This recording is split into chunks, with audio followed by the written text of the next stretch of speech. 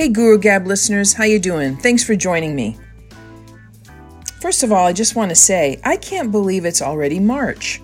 2020 is just flying by, and I hope your year is going well. Mine's going most excellent. So today we're going to talk about managing ourselves.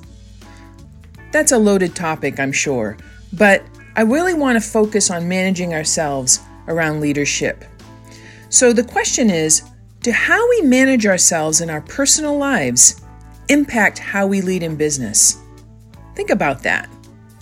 Now, life throws curveballs at all of us, and ultimately, how we respond to those is our choice.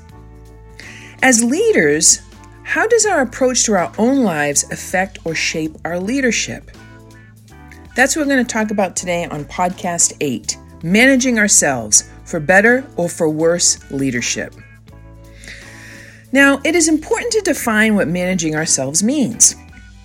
For me, it means how clear and authentic my communication and behaviors are towards others, and the types of behaviors and conduct I allow or don't allow into my life. In other words, how elevated is our emotional intelligence? If we manage our own actions and are selective of the behaviors we allow into our personal lives, it makes sense that these characteristics become a part of our leadership style.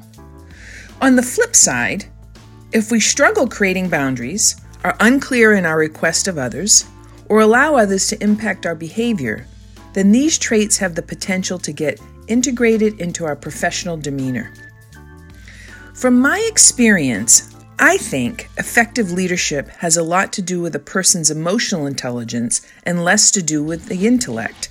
Now, don't get me wrong, skills, professional expertise, and education are very important. But if a leader doesn't have emotional intelligence to complement these hard skills, leadership will be less effective. When someone is actively working on enhancing their self-awareness, understanding the role they play in their own lives, and are cognizant of how they respond to situations, I would argue they are better equipped to effectively lead teams, help employees flourish, and are more apt to have uncomfortable conversations. Why?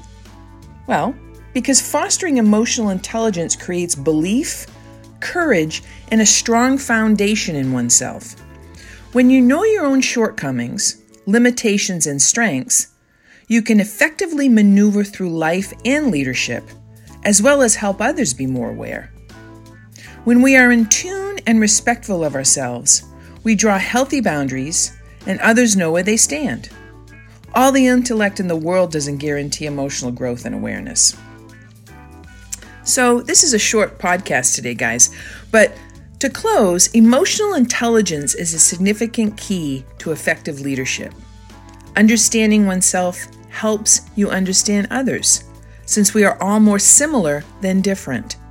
Exceptional leadership means having skills, both emotional and intellectual, and when these traits are present in a leader, it gives the best to those on the receiving end.